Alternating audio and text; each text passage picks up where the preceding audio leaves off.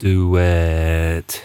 Kia ora and Gordon Orvin from Today Radio, Studio 4 Kirchberg, the headquarters of Let's Talk Sport. It is Christmas Eve and we are all wearing our Christmas jumpers. Some of you two are in your pyjamas. Yeah. You're waiting for Papa Noel to come matching tonight. Pyjamas. Think next year it's going to be your turn. That's awkward. Have you ever gone to it's like when you go to a fancy dress party and you bowl in there and they're like, that arsehole's wearing the same outfit as me. Baptiste, you've gone for more of a rugby approach. Yeah, but it's the one from Lachaise de France. Yeah. Probably the most beautiful one that you can buy. It is, as you can hear, in France. As you can hear, to quote Lord of the Rings, there is a few fell voices on the air, Baptiste, you know. It's myself, Scott Browne, Nathan Sneyd, Amy Thompson and Baptiste Lachaise for this Christmas special. As you're aware, it's the 24th of December. They celebrate it on the 24th out here, not the 25th like back in the UK, Peter. Yeah. It's a bit strange, isn't it? It's very strange being a true blue Anglo-Saxon where we celebrate on the 25th, and we'll be celebrating at our house on Amy, the 25th. fairly standard, you know, the 24th, 25th as well. 25th, yeah. What about you, Baptiste? 27. It doesn't surprise me.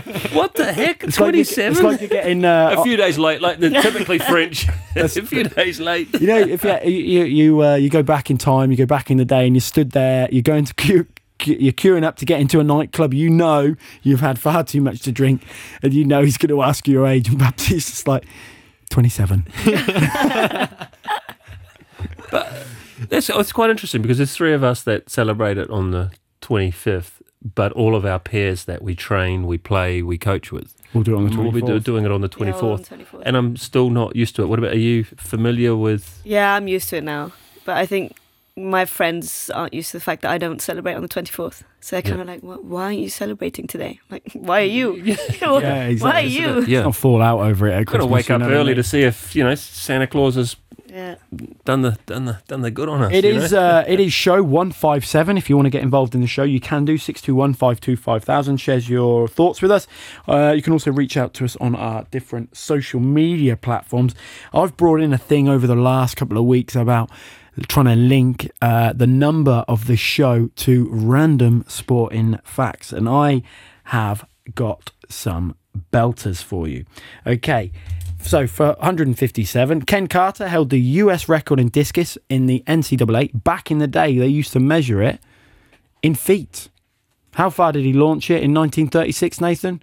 You guessed it. 157. 157. Here's a really one that's more recent. Steph Curry holds the NBA record for consecutive games of making a three-point shot. What do you reckon, Baptiste? 157. That's impressive, isn't it? He's really impressive. Guy's an absolute... So he never had an off day.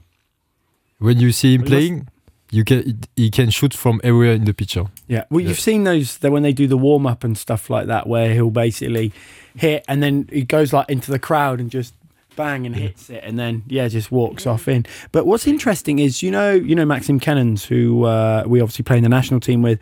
Maxime has to wear these goggles when he plays because it's to do with his eyesight. He's got this condition, but Steph Curry's got that same condition where it affects your eyesight. So like that, it just makes it even more impressive what he's doing when he hasn't got, I guess, what do you call it? 20/20 vision, isn't it? What they say where your eyes, is that what it's called? Yeah, 20/20 vision. Yeah. So, it makes it even more impressive. Edgar David, he also wore glasses when he... Yeah. And that was a vision thing. Yeah, I'm not sure. But I know he wore glasses. And another one that wears glasses, different looking glasses, is the French national rugby coach. Fabien Galtier. Yeah. And the company that sells his glasses made so much money because of him. Imagine if they'd have won the World Cup, how much money that company would have. Would you be even now? You know what I mean? If you were watching France playing, you see in the stadium all the people try to dress like Fabien Galtier. They were like wearing like suits with a tie and the same pair of glasses. Same pair of glasses. And then a pair of trainers. Yeah, white, because he likes his white trainers, doesn't he? No, but he said he likes these glasses because he can also do the training with them. I mean, when he's multi-purpose. when he's doing the warm up, also it can be dangerous for them. He can like receive a ball in the face, so he needs to have like solid glasses. Yeah. That's why What he's wearing those. glasses? I hate to burst your bubble, Baptiste, but he's probably being paid a lot of money to say that he likes wearing these glasses for those reasons. But apparently, James said at training, or one of the trainings, he was working with him, that an incident happened where like the ball hit his back of his shoulder or something when they were in kicking or something, and the glasses came off. There was a deathly silence, like no, like no, All right, like silence. a bagarre, as they like to say. I mean, no one spoke. It was like, How is that possible? Another couple ones for you. There is actually a song that was released by Tom Rosenthal where the lyrics literally just consist of the numbers 1 to 157. The song was also released on April Fool's Day in 2020. really? What? Yep. It went from what? So the song was just 1, 2, 3, 4, 5, 6, and stopped the way up, and stopped 157. at 157. Yeah. Why? What? That'd be interesting. Why Ask him. 157? Get him on the show, will we? I don't know. August 12th, 2023, Sam Burns nailed a 157-yard hole-in-one. But the most interesting thing about it is what's called a slam dunk. So it went straight into the hole. Nice. Oh, no bounce. Yeah. No best. So like on the fly straight into it. Wow. So like a hole-in-one's incredible, but the to get a slam dunk. This very, is very something cool. else. And just for those statos out there, 157 kilometers per hour is equal to 97.6 miles an Are you hour. you are British, so you like feet and we're not British yet, Like but feet. do you like feet and yards? Mate, when Likes fish and chips. Yeah. He's had a bit of stick Well, you today. He's had a bit of stick. you just eat snails and frog legs. That's all French people eat. So. Ooh, tit for tat. Yeah. But do you like this?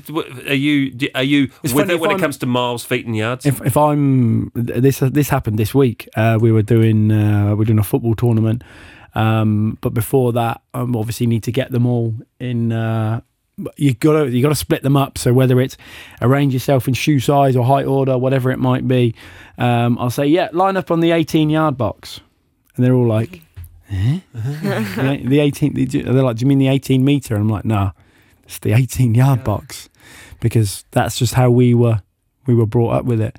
But it's like I've sort of got used to kilometers, now obviously living out here. But yeah, when you're back home, So do you think in what do they call it? Metric and imperial, isn't it? yeah? Do you think metric or do you think imperial? Well, I would say, which is which? Metric is Metric is the what we would say the norm. Yeah. Imperial is the olden days. the old English. The old English. I And would say Americans like I'd the go imperial stuff. imperial, because like the stupid one, someone will ask you is, I'll be like, Amy, how tall are you? And you'll be like, 162 centimeters or something, and it's like, what? Just say no, I'm 5'9", or Yeah. I don't know, whatever height you are. Would you tell someone how tall you are in centimeters, Baptiste?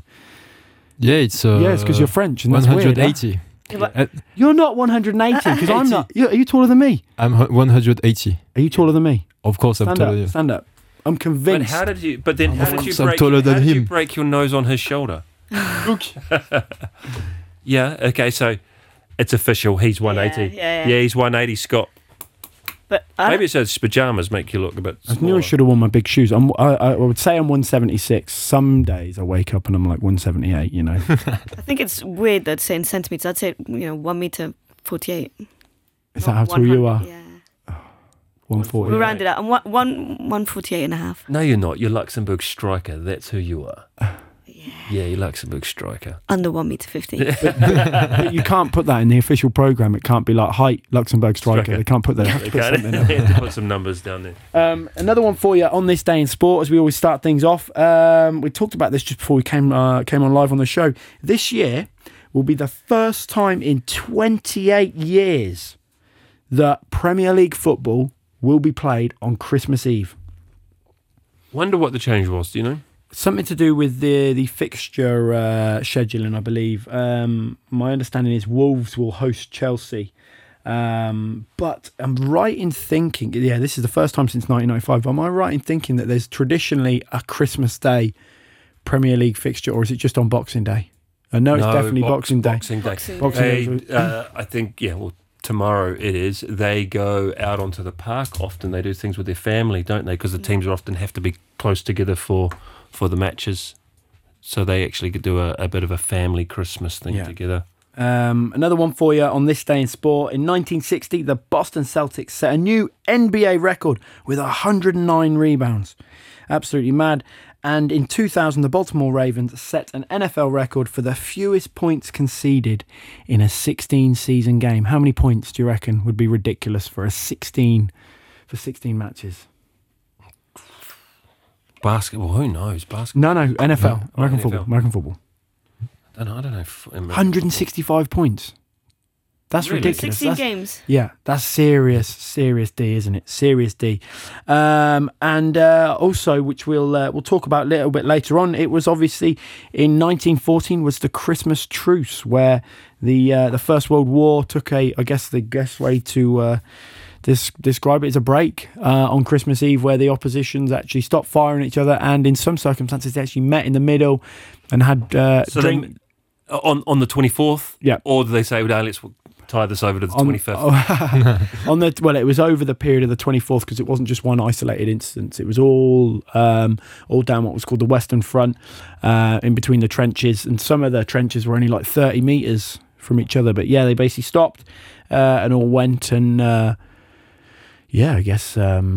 interacted, and were social, and had beers, spoke to people, and they even had a football match apparently.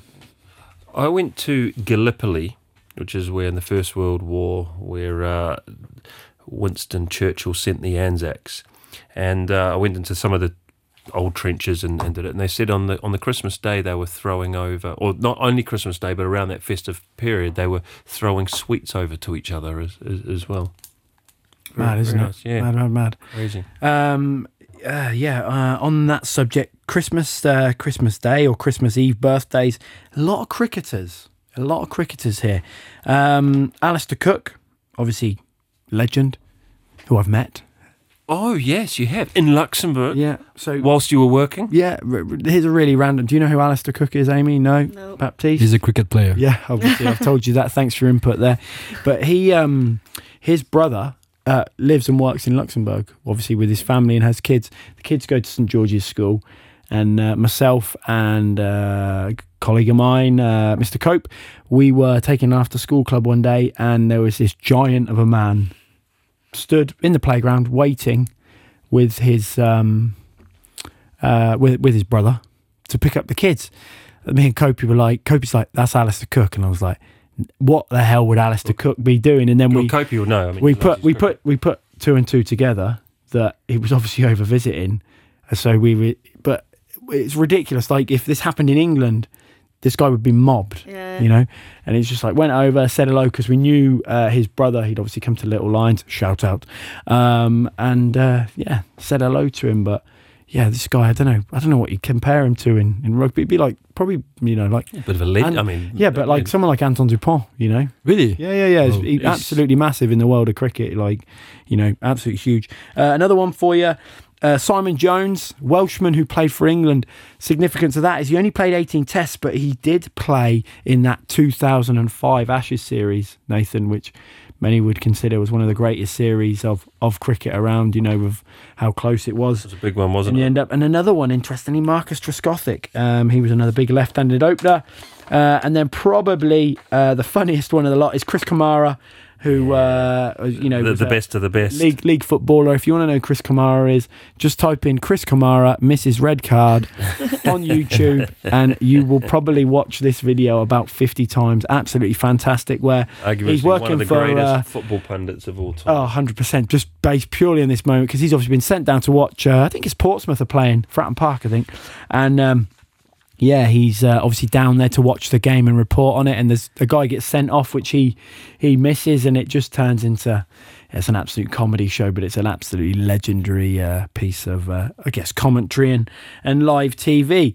Now, to start things off in the terms of Christmas things, I'm actually going to not talk about Christmas. Lucky enough to be joined by Amy Thompson, 39 caps, one shy of what the current national team record is. So look forward to more to go. you getting fit there. How many goals? 26. Can you let me do my introduction here, please?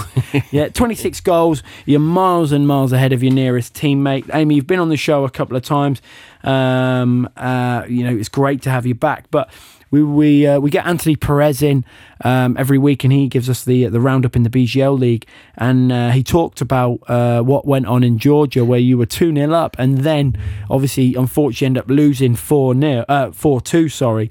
But there's a lot more to that story than I guess people might be aware of. So if you could set the scene. Am I right in thinking you scored in that game as well too? Yeah, I scored. The 2-0. Yeah. First of all, thanks for having me back. No, It's not always at all. a pleasure. You dressed well. You dressed smartly as well. Good stuff. Partner look. Exactly the same. Crazy, isn't it? It's crazy. Same shop, same online You're going to shop. get one next year. Yeah. Next year's Christmas show. I don't know what. Hey, Bap's got in Baptiste, store. She's getting another we set missed of the memo, pyjamas mate. Yeah. Check your emails. Yeah, so no, we were 2-0 up. We're playing pretty well. I mean, the field was quite big, so we were able to use the space and everything. And then, I don't know, it was the 40th minute, you kind of see one light flashing. For a second, I thought, it was lightning. I was like, oh, God, this game's going to be interrupted by lightning. And then the lights come back on normally, and then there's another light that goes off, and it starts kind of flashing. And then all of a sudden, all the lights go. All the lights except for the advertisement panels, I think you'd say. And all the lights like inside the stadium were all working. It was just the floodlights all gone off. So we're like, okay, this is odd. Winning 2-0. Suddenly all the lights go off. Smells fishy. So we're like, okay, we'll see what's going on. We kind of stayed warm on the pitch. And then the coach is like, yeah, they're talking about going over to the pitch just next door. And we're like, okay. And they said, well, we're going to have to wait a bit. So we go into the changing rooms, and then they're like, yeah, we're going to have to wait a bit longer. And then time goes by. And at that point, it's been about an hour. And then they're like, okay, we're going to go out on the other pitch, warm up. And then we're going to play 3 minutes, because that's what was missing from the first half. Then we're going to come back inside, and then we're going to play the second half. So we go out, we kind of warm up. And then he's like, yeah, countdown, about 8 minutes till we start. And then the refs come on, and they're like, no, we're going to start in about 15 minutes. We have to warm up. So I'm like, Jesus. Oh, the referees have to warm up. And we're like, come on, you've known for God knows how long that we're going to switch pitches. You could have warmed up before. So, okay, 15-minute countdown again. We kind of warm up again. And then our coach is kind of like, yeah, we came to an agreement with the other coach for the 3 minutes that are remaining. We're going to pass the ball around, then give it to them. They'll pass the ball around, give it to us, pass the ball around, kind of like a truce. And then our captain's like, I'll ask their captain if it's on. And she asks the captain, and then this other girl behind is like, no, we're not doing that. And then we're like, oh, crap.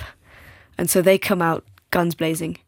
And those 3 minutes were just like slaps in the face the whole time. And we went into the change rooms at half time, and our coach is like, that's what's coming for you all second half. And we're like, oh, damn, this is going to be... So who said we're going to pass the ball around here? Apparently it was an agreement between the coaches. Our coach is like, yeah, we came to an agreement with them. The 3 minutes that we're going to have to play, we're going to... It's international sport for you, isn't it? And then we're like, well, whatever, we're winning 2-0, so... That's right, you can understand that. Exactly, and then they're just like, no. Just before, the ref's like, okay, we're going to start. They're like, no, we're not doing that. So you're in the mindset of 3 minutes, we're just going to take it easy. And then it's like... Wow, so basically their coach tried to stitch up your coach. Yeah, basically. We should name, when I do my Instagram post, I'll name and shame them.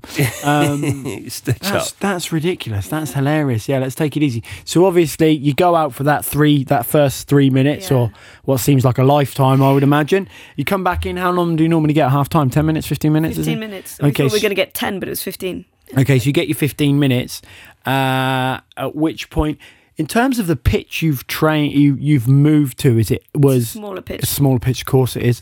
Okay, grass pitch, artificial pitch? Yeah, okay, perfect. So were there many people watching the game? Yeah, so the thing is, they were closer to us as well, because in the stadium, they're kind of far away, not many people, it seemed. Then you come over to the other pitch, and it's like so much noise. And it was strange, because what I didn't know, what the coach mentioned on RTL, was that, everything was kind of already ready for us to play on that pitch. And it was like, why would everything be set up? Everything was ready for the cameras, lights were on, everything was ready. Like, why would things be ready if you're supposed to be playing in the stadium? Dos Santos, isn't it? Dos Santos tried to get stitched up by the Georgian coach. They changed the pitch, totally different. It was already set up. Yeah. But we talked about this before. Can you imagine if that's happened in the men's? Apparently it's happened before, though, in Georgia. Yeah, I would. Really? Surprise me. With the men's team. Apparently lights have gone out before as well. So it's kind of weird. And they said the lamppost kind of caught fire. But if one lamppost kind of catches fire, it probably did catch fire. Goes out. I can think a lot. Of course, it probably caught fire. Yeah, someone set it on fire. Exactly.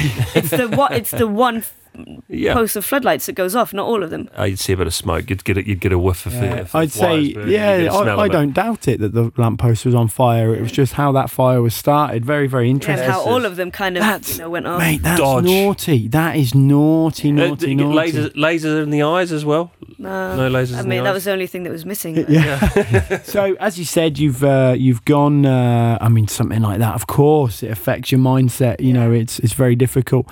And do they score right after half time, or does it? I think it was the last 20 minutes where they kind of started scoring. And, we did the analysis of the game, and the coach was like, I don't have really much to show you because it wasn't that bad. He thought it was worse than it was. We thought it was worse than it was. But he said it wasn't that bad. I mean, they came to our goal about 5 times, scored 4 goals. And it's just like...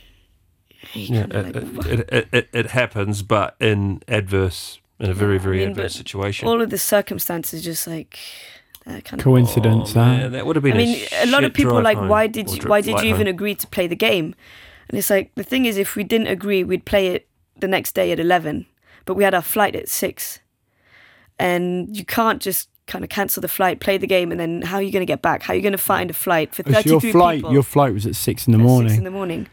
So how are you going to find a plane with 33 spots left to get back in time for your second game, to have enough rest, to be able to train? It's impossible. Yeah. It's impossible. So, of course, when you're winning 2-0, you're going to say, yeah, let's play. I mean, and also, trying to put myself in your shoes. You want to play at the end of the day. That's why you're there at the end of the day. So.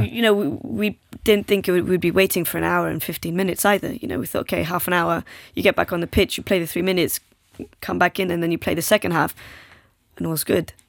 That's mental. Absolutely. If we would have stayed in the stadium, we would have won. It's like a TV show. It's sport. Things evolve, things change. What has that done? I mean, obviously the flight back would have been pretty shit, was it? It was. But what did it do overall to the team itself? Because that's a pretty, it's a big experience to go through. Did that unite the team, or? You played Lithuania after that. Yeah, I think it kind of knocked us down quite a few floors. But I mean, when you have a second game, you kind of have to, even if you haven't digested the game, you kind of have to put it aside and deal with it later. And we were like, okay, it's happened before. I mean, we've been down 2-0 against Latvia, and we came back and won the game 3-2. So we know what it's like to be the other team. Now we've seen what it's like to be the team that kind of gets screwed. Yeah. Different circumstances, but still, at the end of the game, you're still playing 11 against 11. They all have 2 legs and 2 arms. So at the end of the day, you have to kind of see what went wrong and what you can do better for next time. And we're still a young team with a lot of young players. And to be fair, that's not a positive, because you put that in the box of, I know it's not a positive in the big scheme of things. Put that in the box of experiences. Yeah, of course. I mean, it's gonna make us grow. I mean, we've learnt from it, and we kind of all learnt not to make the same mistakes for the next time. Next time, if you play them at home, you do the same, huh? Yeah. You switch off the lights in the National Stadium, and then you go play... You can play Cessange or something. Play on a synthetic pitch. Yeah. I'm just quite interested about the sort of organisation. So what night were you playing Georgia? On a Saturday night? We played on the Friday. Okay, so you're playing on the Friday. Played on the Friday. Flight was back at 6 on the Saturday morning. Yeah, and then when did you play Lithuania? On the Tuesday. Okay, and when did you fly out to Georgia? We fly out to Georgia on the Wednesday. Okay. He's writing down. Hey, it's kind of he's done this in a okay. few shows. He gets the this is the how pen many and he gets days the- I'm gonna have to take off to come and join the national team next time. Yeah, I'm just to turn off the lights. just trying to figure it out from a logistical point of view. I can understand for the game travelling out Wednesday. So you've got a day in situ, if you like, to recover, to play and prepare yourselves. Then Friday's easy, you play a match, but 6 o'clock on a Saturday morning, I can't stand it. I didn't sleep because so we played at 5. Yeah, played at 5. So typically we would have got back to the hotel around 8, 9. At this point you're still in the stadium at 9. And so you go back and then you get all your, you go to the physios for whatever you need to get done after the game. At this point, it's almost midnight.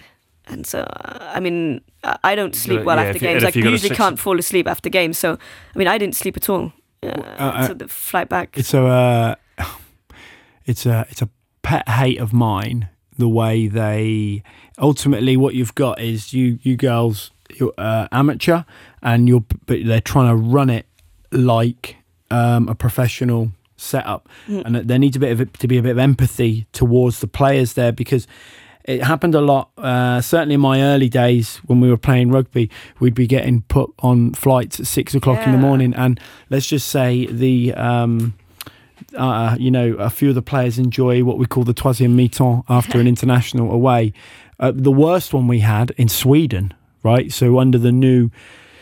Let's call it under the new management. I don't know who arranged the accommodation or whatever, but it was an absolute shambles. Absolute shambles. I'm going to get in trouble for this. I don't care, actually. I'll tell you the story.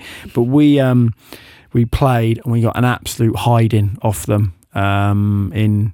I can't even remember where we were playing. In Malmö, no? No, it wasn't, because we beat them in Malmö. That was probably one of our biggest wins. We beat them. And... after the game, this is COVID, you have to get a COVID test done. Mm-hmm. So you just sat, you just have to wait, you get your COVID test done, everyone's taking 3-4 minutes, whatever it is, everyone has to be done. We were tested before you left, look, at the end of the day, we didn't know what was happening with COVID and stuff. So you're tested again after the game, then you go home, you're back to your room, you get dressed into your number ones, we start having a few beers and stuff like that. What time are we leaving the hotel on Sunday morning? Bearing in mind we're out for pints. Yeah. Normally you'd like to be 10 o'clock checkout. Bus was meant to be leaving at 2 o'clock in the morning. Yeah, brutal. Brutal, mate. So I'll tell you the funny bit now. So basically gets to, let's just say few players, myself included, maybe disregarded the departure time. And so next thing you know, Barres is around causing trouble in one of the discotheques, shall we say, trying to fight with her in shadow. So it's myself, Shappy, Barres, and a lad called Gareth Jeffries. And we're obviously all suited up in what we call the number ones, and we are walking back to the hotel. Luckily, the club wasn't that far from the hotel. So we're walking back, bus is outside the hotel, and it's just getting up towards 2:30 now. And then we're walking down, and we get probably 200 meters away, and we have a discussion. Like, we can go about this one or two ways. We can start running, okay, acknowledge that we're late and apologise, or we'll just say it was 2:30 and we all stick to our guns. And we obviously unanimously agree that it's 2:30. So when I say we walk back, we casually walk up. The manager's out going mental out of us about, we should have been here at 2. And we're like, nah, it was 2:30. And, everyone's just getting into it with him. And we're all being, ushered up to our rooms to go and get our bags and stuff. And then I'm just, my French more limited, c'est pas grave, and then he shouts at me, obviously in French, that I need to go and find my roommate. So I'm like, well, I don't. I was never at my room. Is he not back? I haven't been back yet. And he's like, no, you need to find where PK is. But PK was rooming with me. And I've obviously gone into my room. And luckily, he's in there. And I'm like, boss, we have got to go. And he's like, what, soon? I was like, yeah, like 35 minutes ago, mate. So we all get on the bus, then drive. And as you can imagine, some boys are carrying on or whatever. We get to the airport at this point. I think we get to the airport at 4 o'clock in the morning. Obviously well liquored up, and then you're still in your number ones. You then got a flight from, I want to say I think it was Stockholm To Frankfurt. to Frankfurt. Because that's because those Scandinavian flights, they leave at different times, don't they? They either go really early. I had exactly the same one coming out of Keflavik. Your man, Mr. The young little fella that coached Gilles Miller the other week. Gilles Leinster the other week. And squash, one of the squash coaches that works with me. So we literally, I threw his bag into the bus, but in the lava fields going from Reykjavik to Keflavik, and he was randomly at a set of lights, just randomly there. Get in, will you? And we've same thing. So it's at 3 o'clock in the morning, So we've had our transition in Frankfurt, mate. We were back in Luxembourg for about 10:30. And it's just like, what was the point in that? Like, we're giving ultimately, look, I've rabbited on a bit there, but I'm giving up my time. I want to play for the national team, but if I'm giving up my time, half a Sunday, half a Saturday don't make a blind bit of difference. We can do. You could have done a recovery session on the Saturday morning. You could go off and see. But go around the city, go and do the touristy thing if you wanted, and then get a flight at a reasonable time. I think that the 6 in the morning isn't the worst part. I mean, the worst part is when you're traveling for 16 plus hours. I mean, when we went to Turkey last month, I mean, it was like 16 plus hours. Why? What, delayed flights and stuff like that? No, not even delayed flights. It's just, I think on our way to Turkey, so we took the bus in the evening from Luxembourg to Frankfurt. There's a direct flight here from Findel. And then but no. I don't know. And then we took the flight the next morning from Frankfurt to Istanbul, and then Istanbul to Amasya, and then from Amasya we took the bus to the hotel. And I think when we were in Istanbul, we had about 5 hours between the flights. That doesn't surprise me at all, because a lot of teams will do that to ultimately make it harder for you when you're travelling. One of the ones we used to always joke around when we used to play with Denmark, and you would watch Denmark play, and you'd be like, yeah, we should do well against these.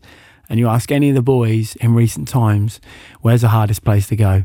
A place called Odense in Denmark. And you fly into, well, most of the time you'd fly into bloody Sweden, actually, because it was closer. And then you have to get the bus down. It's the home of Hans Christian Andersen. There we go. That's where he was born. Really? Jawohl. Oh, look at you, huh? I don't know if you know, probably if you know a bit soccer, Gérard Houllier. He was the coach of Liverpool. Gerard Houllier, yeah. Gerard Houllier. Sorry. Say it properly. Say it properly again That's for me. the first time I've ever heard his name said properly. Gerard Houllier. What about the guy who used to play for Tottenham with the grey hair? How do you say his name? What? David Ginola. David Ginola. We should get Baptiste to do proper French names and how they're said in England and stuff. David Ginola plays for Newcastle, eh? Anyway, sorry, Baptiste, go. He's the guy. He was coaching Liverpool for a long time. He actually discovered Steven Gerrard. Yes.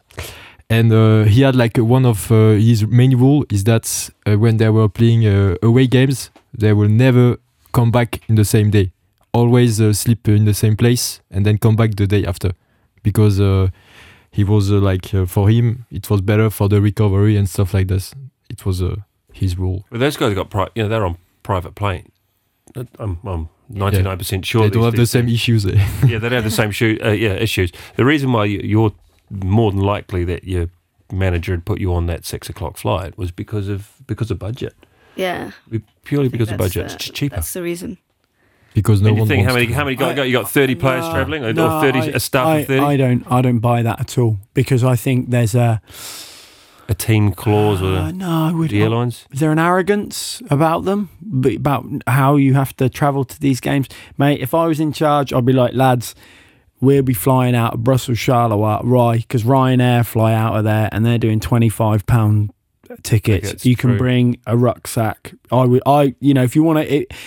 Don't talk to me about saving money, because as soon as you say you're flying with Luxair, there aren't cheap flights for Luxembourg. There aren't cheap flights for BA. Do you know what I mean? If you're going to go cheap, then go budget. Go Ryanair, EasyJet, Wizz Air, whatever it is.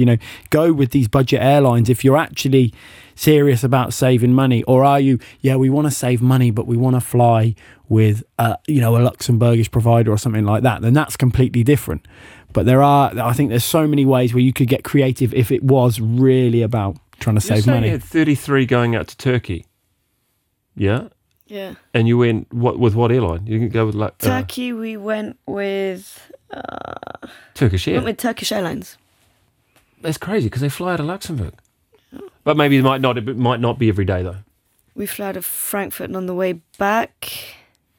And then you got to think you've got another return. You got way back we went to Frankfurt as well, and then we took the bus from Frankfurt back to Luxembourg. It's a big old. How long does it take? You see, but that's the other thing. How long does it take to get up to Frankfurt? 2.5 hours on a bus. Bus is about 3. Right. How long does it take to get to Paris? CDG. From TGV. You mean? No, CDG. Charles de Gaulle. I said on the abbreviation there. Huh? Sorry, Charles. It should Charles de Gaulle. In car to go to the airport, I think it's 3 hours. So by bus, it's 4 hours and a half. That's what I mean. Why not bus up to Paris? How many flights are going out of there? I bet you could get a direct flight to where you want to go. The same with Frankfurt. But I don't know if people think a bit about it like that. But I just think if I was doing it, if I was doing the rugby lot, I'd have them flying on Ryanair, cheap as chips. Maybe that's what's holding you back. You want to save money? I'll save you money. I'll save you money. You'll be in the accounts department. Scott Browne, expert in logistics. Actually starting up a haulage company. Yeah. And then, okay, so coming to the point, coming back from Georgia, how many days later were you playing Lithuania? You're back Saturday morning? Saturday, and then we went home for a night. Exactly. Like if you're in camp, then it's different. If they were going to keep you in camp and put you up in a hotel. No, we went home for a night, and then we got back together Sunday at 2 for treatment and then a session. So wait there. So you flew at 6 o'clock in the morning, right? What time? Oh, I'm just going to put it on my post when we post this. Yeah. So you flew at 6 o'clock in the morning. What time did you get? Luxembourg time. So Luxembourg time, we flew at 3 in the morning. Right, okay. But what time did you get back into Luxembourg Airport on the Sunday? Yeah? I got back home at 2. Right, so they literally gave you 24 hours off and then expected you to be back. Yeah. Pretty brutal, wasn't it? Clowns. Just tell me what did you get anything done in that time? No. I got my clothes washed. That's all. There you go. You have time to get to the supermarket? Stock up. No, I didn't even do that. No point no. because you're not. I just ordered food because there's no point. I mean, you're away for 3 days after that. Yeah. When you're in camp with the ladies, where do you get put up? Park Hotel. No Levec. Where's that in? Dommeldange. Park Hotel Alvis. Oh, that's all right. Yeah, it's all right. But I mean, he's put his hand up for. I mean, when you have the Levec with the pitch next door and kind of. Spa and whatnot. What pitch? If you're at the Park Hotel, where do you train? Either in Beggen or we go to the FLF in Mondeconge. And then before the day before the game, we train in the. How far is Mondeconge from? It's good 25-30 minutes. Yeah, depending on what time you're training and what day. I don't know. Nice setup that. I don't know who's establishing Mondeconge. Who you think? If you're telling me it's about budget, why the hell are you staying in there? Right? I'm not. I put it out. We're not staying in the Levec, so I mean, Yeah, and this, don't get me wrong, but I'm just trying to. Where's the logic in this? Where you're trying to save money, but you're staying in this hotel, and then you're getting a bus to take you 25 minutes without traffic to your training venue. Okay. And then come back. Mate, for the last national team game, where were we staying? Ibis? No, mate. Where was it? Down in... Hotel Leger? No. He was in a hostel, no? Something like that. No, it was up on the bloody... Oh, lads are going to kill me for not saying this. It's down... in the Grund. No, up past Remisch on the border. Germany. Yeah. In Germany? No, basically, right. Yes. You're staying in Germany. Near enough. And Pearl. Listen. I'll find, when you start talking about something else, I'll pull it up and I'll tell you. We were staying in here, right? Where were we training? Probably like 12 years. Weimanskirch. wow. Wait there. But why? It seems bizarre. Wait there. Hostels. It's I mean, in Remerschen or in Schengen, you've got hostels. Yes, that's where we were in Schengen. In Schengen, okay. got the So whole- it's yeah, how the do you not youth- know Schengen? I mean, youth Schengen, Yeah, sorry. Schengen. All right, you put me on the spot. it's Panic. cut in the budget, mate. Huh? Yeah. Okay, but so you're staying in Schengen, and then we're training in the city at Weimanskirch. Surely be able to train on the local football pitch or something. When we're sat in the meeting, we're not in the meeting because we have our first meeting, we have our first training session. We're then you spend the night, and then we're told we're going up for our walkthrough up to Weimanskirch again. Shappy, he's 150% Luxembourger. We're all sat there being like, I can actually see a football pitch from where we're staying. What does There's Shappy one do? next door. Bang, rings up the commune. Yeah, can we use the pitch? Yeah, no problem. Legend. Oh, legend. Right. Happy. So we go and obviously do our training there. And then we... The savings on the fuel and the time. Oh, yeah, I mean, I'm sure they pumped that back into it. So we didn't need a bus. We were able to walk to there. And then there's a big row because on the Friday night you do your captain's run up at the National Stadium. But obviously most of the boys have driven down to Schengen. So you're expected to leave your car there, play the international, and then go, and then they're like, oh no, well, and then there's a bus to take you back down after the international to then go and get your car to then come back up to the city.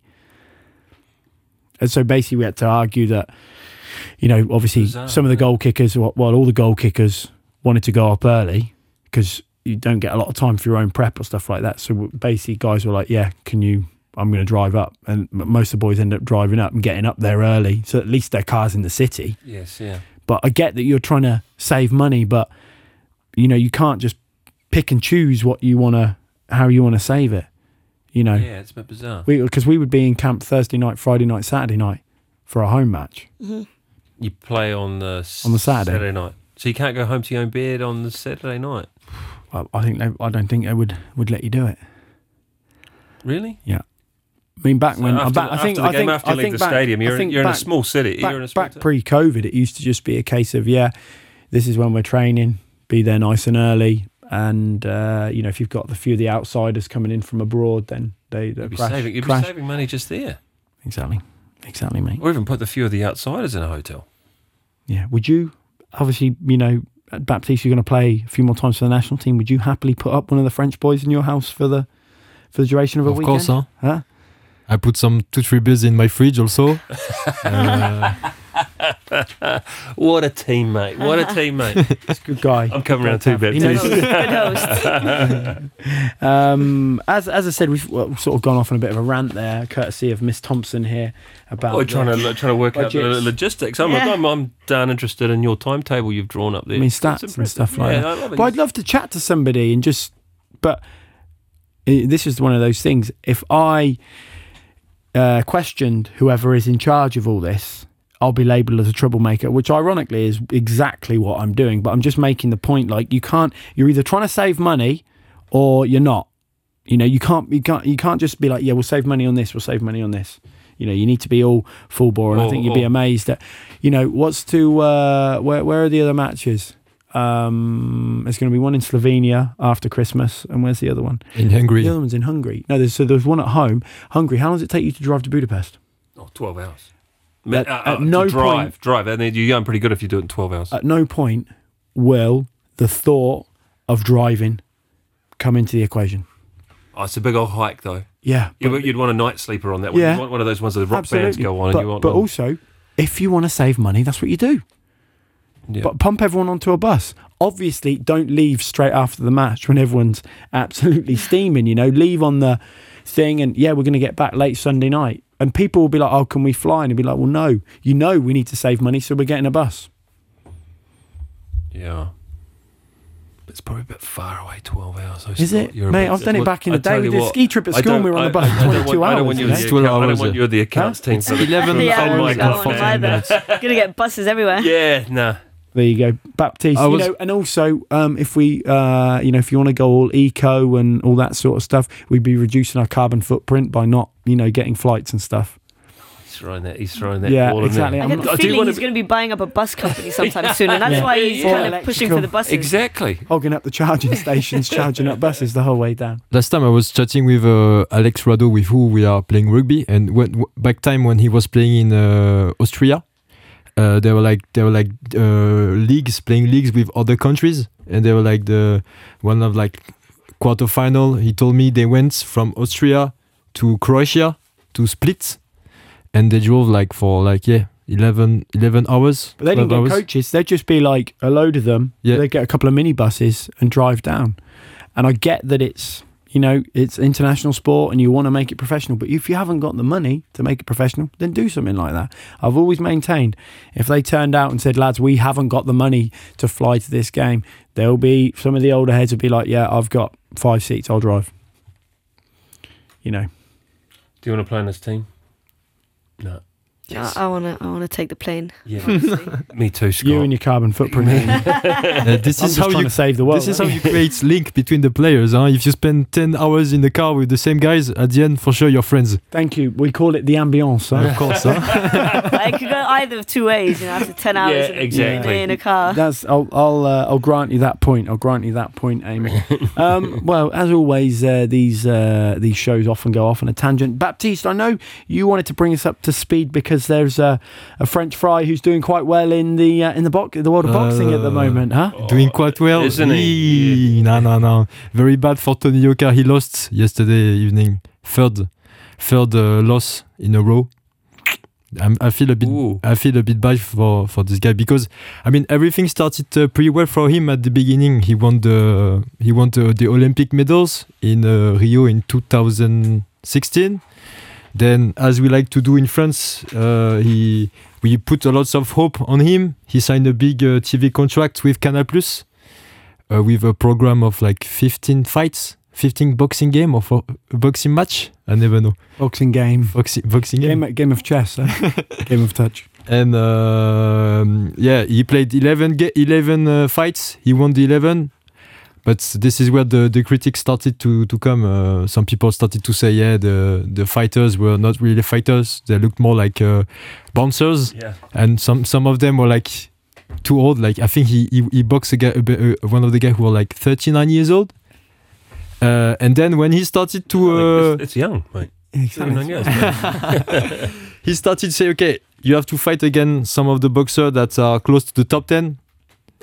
Then first guy, Bakole, I think, yeah, big guy from Congo. He was like 125 kilos. Wait, Yoka, he got smashed. Okay, yeah. First loss can happen. He say, okay, I wasn't really prepared. Second game. This time, he fight against Carlos Takam, really famous boxer. Yeah. But he was 42. When he played against... Did he lose to Takam? Yeah, Takam won against Yoka. 2 losses in a row. Very bad. Then he said, okay, Yoka said, okay, I need some vacation. He changed coach. He was training in USA. He's not training now anymore in USA. He went to London, new coach, new staff. He said, okay, now I'm a brand new player. He come yesterday. He fight against someone who comes from the category below, from the light heavyweight. A Belgium, Riyad Mary, and once again he lost again. Oh.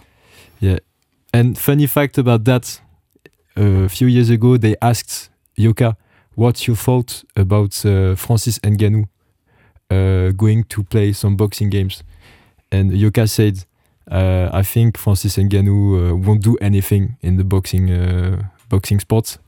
Mates, if you, I can guarantee you now that if you put those two boxers in front, Ngannou will smash Yoga. Yeah. So. Just one of your points there. Bouncer. How do you say bouncer in French? Videur. Huh? Videur. Yeah. Have you ever been, had a videur look after you? Thrown out. You have to pick up your fight. Listen, this is our obviously our Christmas special, joined by Amy Thompson, Baptiste, Lachaise, and of course your normal hosts in myself, Scott Browne, and Uncle Pete, Nathan Sneyd. We talked about this just before we came on air, but quite an interesting, an interesting fact of an event that happened well over 100 years now, and it's often referred to as the Christmas truce, which I think has its place at the moment, given the conflicts that are going on around the world. It was a bit cliche to say, obviously, the First World War, the Great War, as they refer to it, and they all said it would be over by Christmas. And there was some 60 million soldiers sent to fight.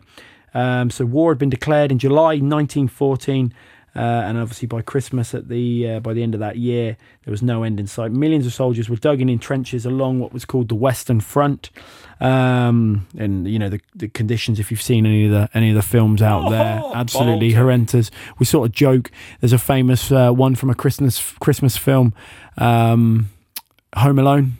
Macaulay Culkin, Home Alone 2, where he picks up the brick and he's about to throw it through the shop window to set off the alarm to get chased by the burglars. And his quote, he says, "There's no turning back now, another Christmas in the trenches," and launches the brick through the window. Well, I think it's fair to say none of us have any of experience or can even imagine what it would have been like to be in those conditions all that time ago.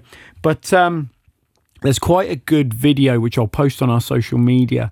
And if you just type in the Christmas truce on YouTube by Sainsbury's, it's absolutely brilliant and sort of encapsulates what actually happened.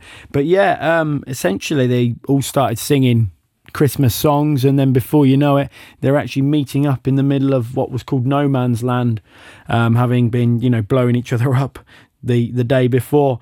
And by all accounts, as I said, they were Christmas greetings, exchange gifts. There was a ceasefire between the two sides, and also there was a game of football that actually took place, which Germany unfortunately won 3-2.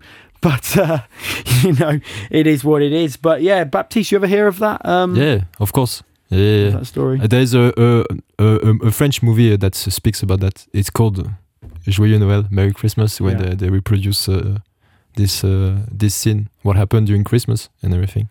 What about yourself, Amy? Do you ever hear of that? I didn't hear about it before today, obviously, but I'll send you the link, and you watch the video, and it's pretty powerful stuff, considering everything that's going on in the world at the moment. What about yourself, Nathan? Yeah, I mean, obviously, no, I have visited a few of the, these old where they had the war. Been to Gallipoli, as I said earlier in the show. I've been onto the down by Dunkirk, and that's pretty brutal. I mean, takes you back to that time. Yeah, I mean, even in Sandvala alone, you've got the American cemetery that takes you back to that time, and remember. And you always remember with them. I always think of obviously Christmas as well, and what was it like for those young lads, let's say, young kids, weren't they? Most of them lied about getting in, and you just go, wow. And then you think of the conditions of the war itself, but obviously how cold it was.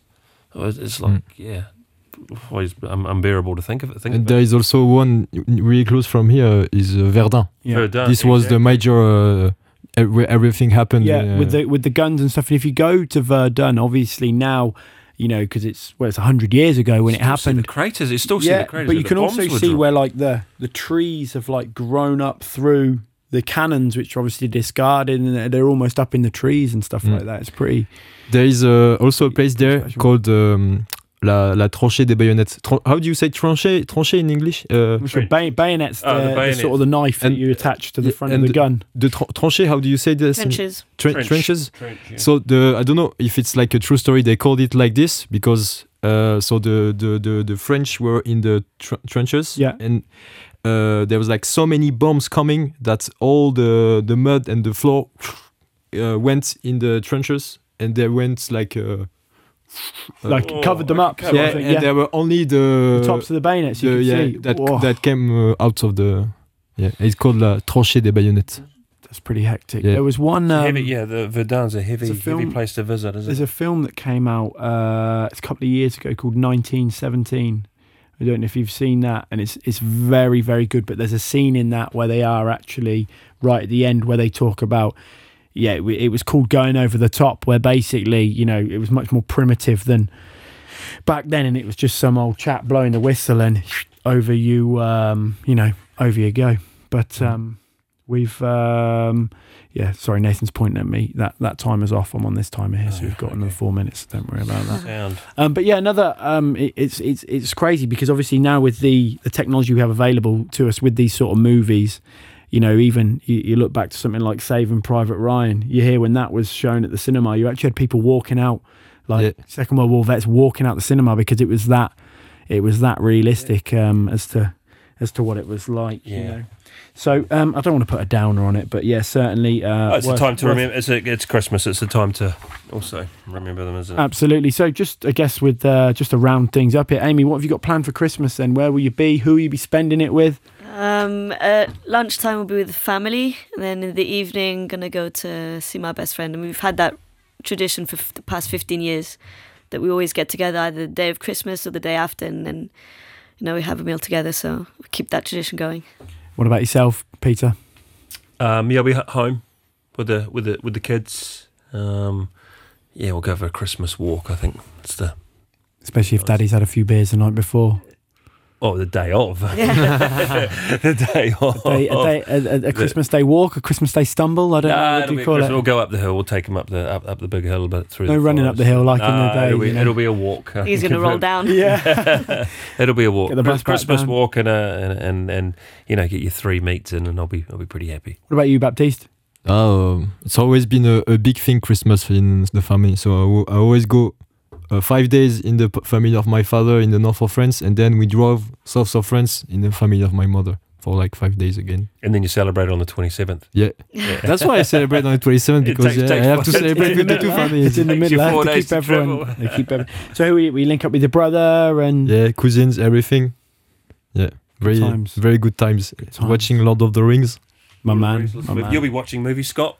Yeah, I'll probably squeeze some in. Yeah, it's pretty traditional with my brothers when we all link up. We normally get a bit out of hand on Christmas Eve, as you do, and then obviously suffer on Christmas Day. One of my brothers will suffer particularly badly, and he will be like dragged out of his room, kicking and screaming. Bearing in mind he's 28, and basically told that he has to come down for the family photo. And Mum will do family photo as well. Yeah. Mum will always. If your friend's on Facebook, it'll be on Facebook. But we put the hats on, and it's like 3, 2, 1, like that smile, even though everyone's dying. But and then back up to his room. It'll be Gareth. Gareth's just literally like this. He will just go like this, and then Mum's like, "Yeah, done." Hat, truck down, bang, back up to his room. He'll go. Maybe gets a bit excited, because all the brothers are home and stuff like that. But yeah, you can't not love Christmas being around the family. It's funny though for the mums and dads and stuff like that though, because they moan at you about all these little things when you're back and stuff like that. But deep down, they just love having everybody bat around. Yeah, of course. So well, we are knocking off the show something serious. Amy, absolute pleasure. Thank you so much. Really, really insightful to hear about that Georgia match. I'm definitely going to do some more digging and cause some more trouble about that. I mean, I'm excited to see when the men go and play Georgia, whether the lights will go out again. Yeah, here we go. We'll get that going on Insta. Good point. But Baptiste, absolute legend. Thank you. Even though you put on the French accent, it's not really that big. Pete, it's an absolute pleasure. Have yourself a very Merry Christmas. And to all our listeners, it'll be merry. As always, this show will actually be run. So if you are celebrating Christmas Eve, as we call it, then that's no problem. If you've missed the show, you can catch up tomorrow. No problem at all.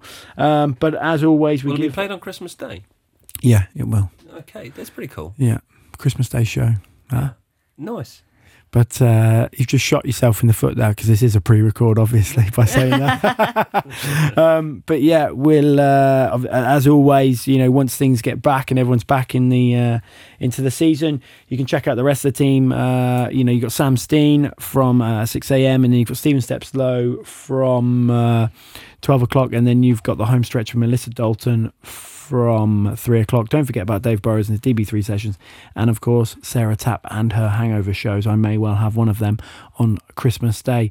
To all our listeners, have a very Merry Christmas, and we'll catch you soon. Cheers. Merry Christmas. Merry Christmas.